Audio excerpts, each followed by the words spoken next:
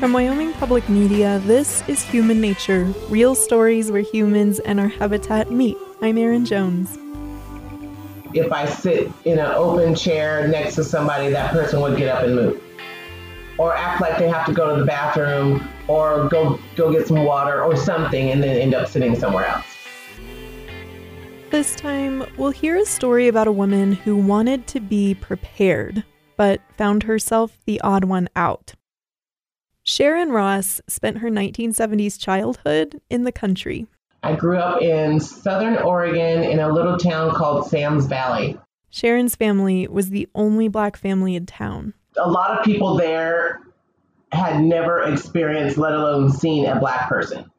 So I would run into situations where I'd have people literally come touch my skin because, they thought it was going to rub off or something, or touch my hair because they have never seen anyone's hair like mine, in an Afro style or whatever.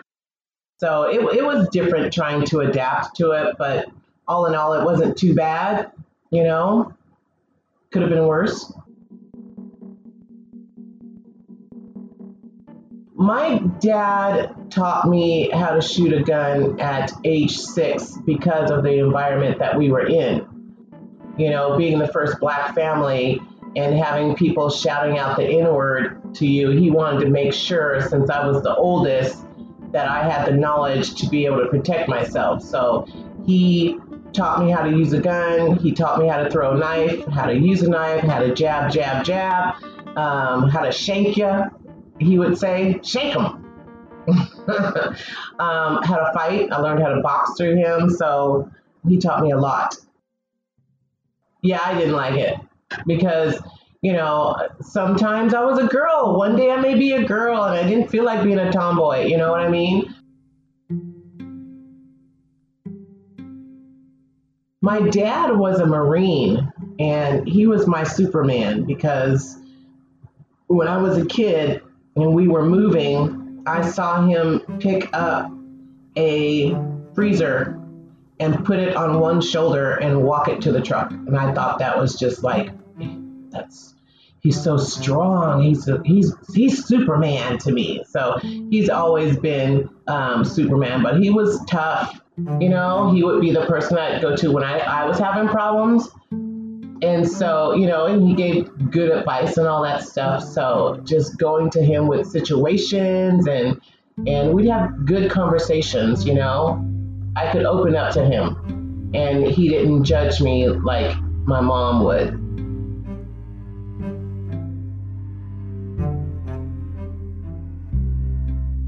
Sharon grew up. She left home, left the state. But eventually, by her early 30s, she got a job back in Portland. And then Hurricane Katrina happened. Sharon found herself glued to the news about people in New Orleans. When I was watching the newscast on that, I had decided right then and there that I was not going to be that person. And I started prepping then. I remember looking through my kitchen for foods like the canned foods, the dried spaghettis and noodles and things like that, dried rice, the beans, those kind of things, and realized that I already had a whole bunch of food in my house, survival food. I think I had like a 5-gallon bucket of just rice, a 5-gallon bucket of just beans, a 5-gallon bucket of just noodles. And I was like, holy that's okay. And then Doomsday Prepper came out and I was like, that's what I am. I'm a prepper. Doomsday Preppers, the National Geographic show about the subculture of people getting ready for the end of the world.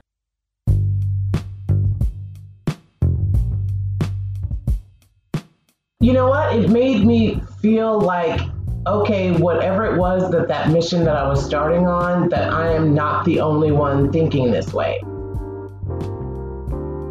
And it gave me a little bit of confidence knowing that I'm on the right path in my thinking, even though not everybody thinks the same and they prep for different reasons. I knew that what I was prepping for was a legitimate reason.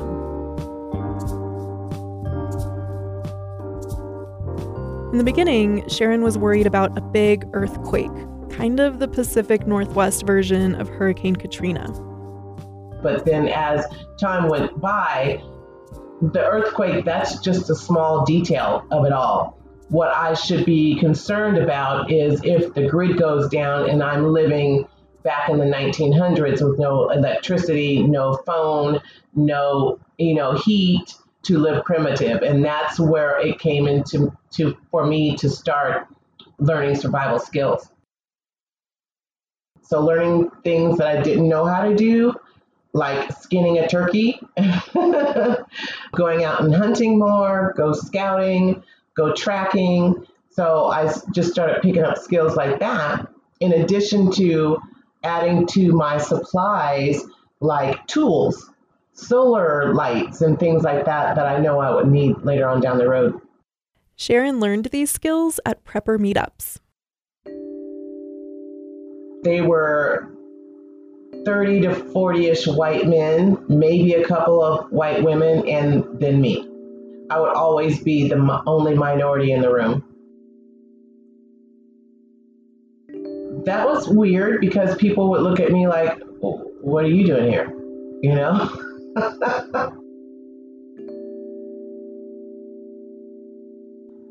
They could be a white supremacist, a Klansman, you just don't know.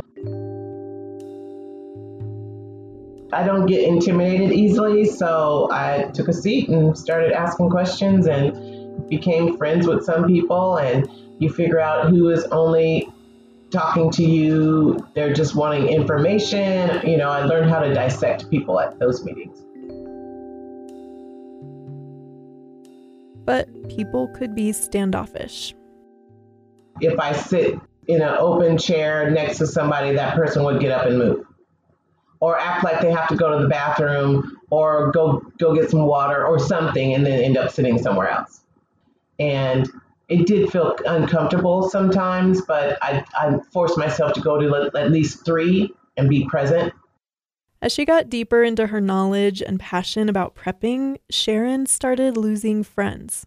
Some of my family and friends thought, okay, that's cool. But then a lot of people were like, yeah, you're weird. And what are you preparing for? Because a lot of people that I meet, the first thing I'll ask them is, are you preparing? And they'd be like, preparing for what? For a disaster, the earthquake. And they're like, yeah, no, that's not going to happen anytime soon. So yeah, I was the weirdo. I lost friends over it because some of my friends thought I was just going crazy and they didn't want to deal with me anymore talking about preparing. But Sharon persisted. And as she met more people in prepper communities, she discovered earthships. I ended up finding a post on Facebook, and it said, let's go to Taos, Mexico and stay in an earthship. And I'm like, oh my God, what's an earthship? And I looked, and it's a self-sustainable home that generates its own electricity, collects its own water, and the water is used 3 times before it leaves your home. And it is also a greenhouse. So you can also grow all your vegetables and your fruits, your fruit trees, whatever it is that you need, right there within the home. And I love that. So I ended up taking 3 trips and planned 2 of them from Facebook, just putting an ad out. Anyone want to go to New Mexico and stay in the earthships?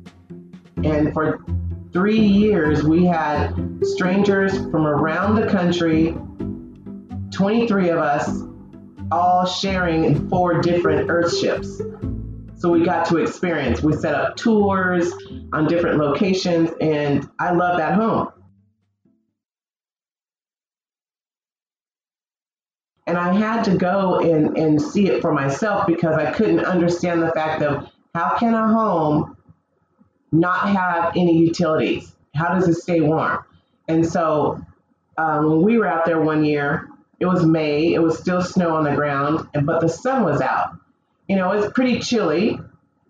And we were out doing touring, I guess it was, and we went back into the rental that I rented, and it was hot in there. I mean, I literally had to take off the jacket and the sweater, and I only had a tank top underneath. So I was walking around there with tank top and socks, comfortable. And there's no thermostat. I was sold that day. I knew that's what I wanted to build. So back home in the Pacific Northwest, Sharon bought 100 rural acres, and she's slowly been gathering a community to live there.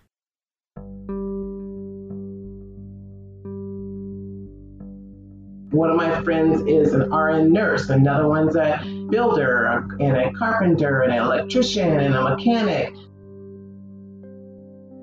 I have a variety of friends who are we're a big old melting pot.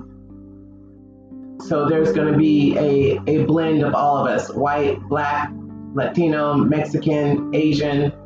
I'm not going on the point on, I want just all black people because, I would be so wrong by saying that because my grandson is half white. What would I look like trying to say I only want to have a black thing? You know what I mean? And if my grandson or his father ever wanted to come to an event, I'd have to say, oh, sorry, you can't come because you're white. I'm not doing that. I'm just not doing that.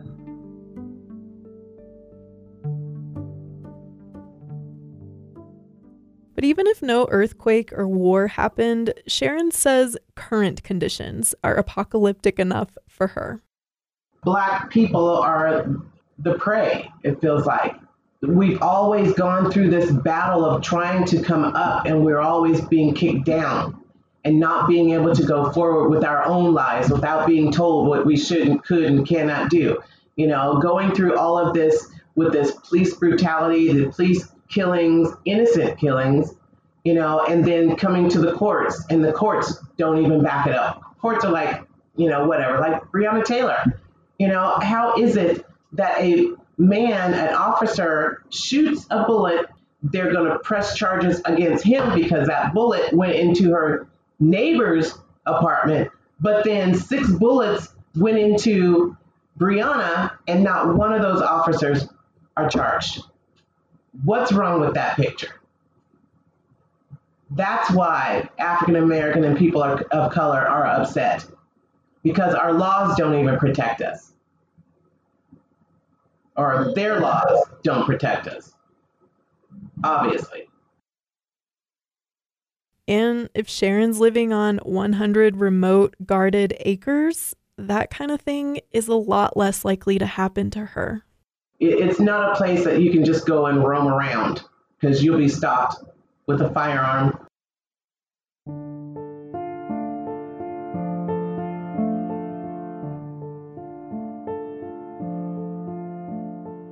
The homes haven't been built yet on Sharon's land. Her goal is to get the first Earthship built by the end of summer 2021, and the rest to follow. With her community working together, her dream is coming to fruition. Sharon's dad has now passed away, but she says he'd be proud. He would be very proud. Matter of fact, he would probably be right by my side. When I started training with my firearm, it would bring back little flashes of memory. I would thank him for that. I mean, I thank him every single day for the skills that he put in me and the will to not give up and always go for what I want and don't take from anybody and just be me. He would probably be my videographer, photographer, and then, and being in it, yeah, he would be right here. He would think this would be fun. He really would. He would have a good time. And I would learn so much from him. Yeah. I wish he was here.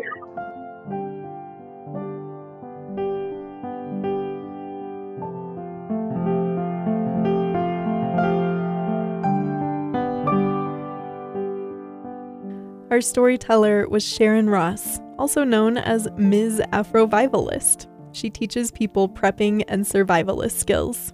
Most of her clients are women. For photos of Sharon and more information, follow us on social media at Human Nature Pod. And you can find Sharon's website at afrovivalist.com.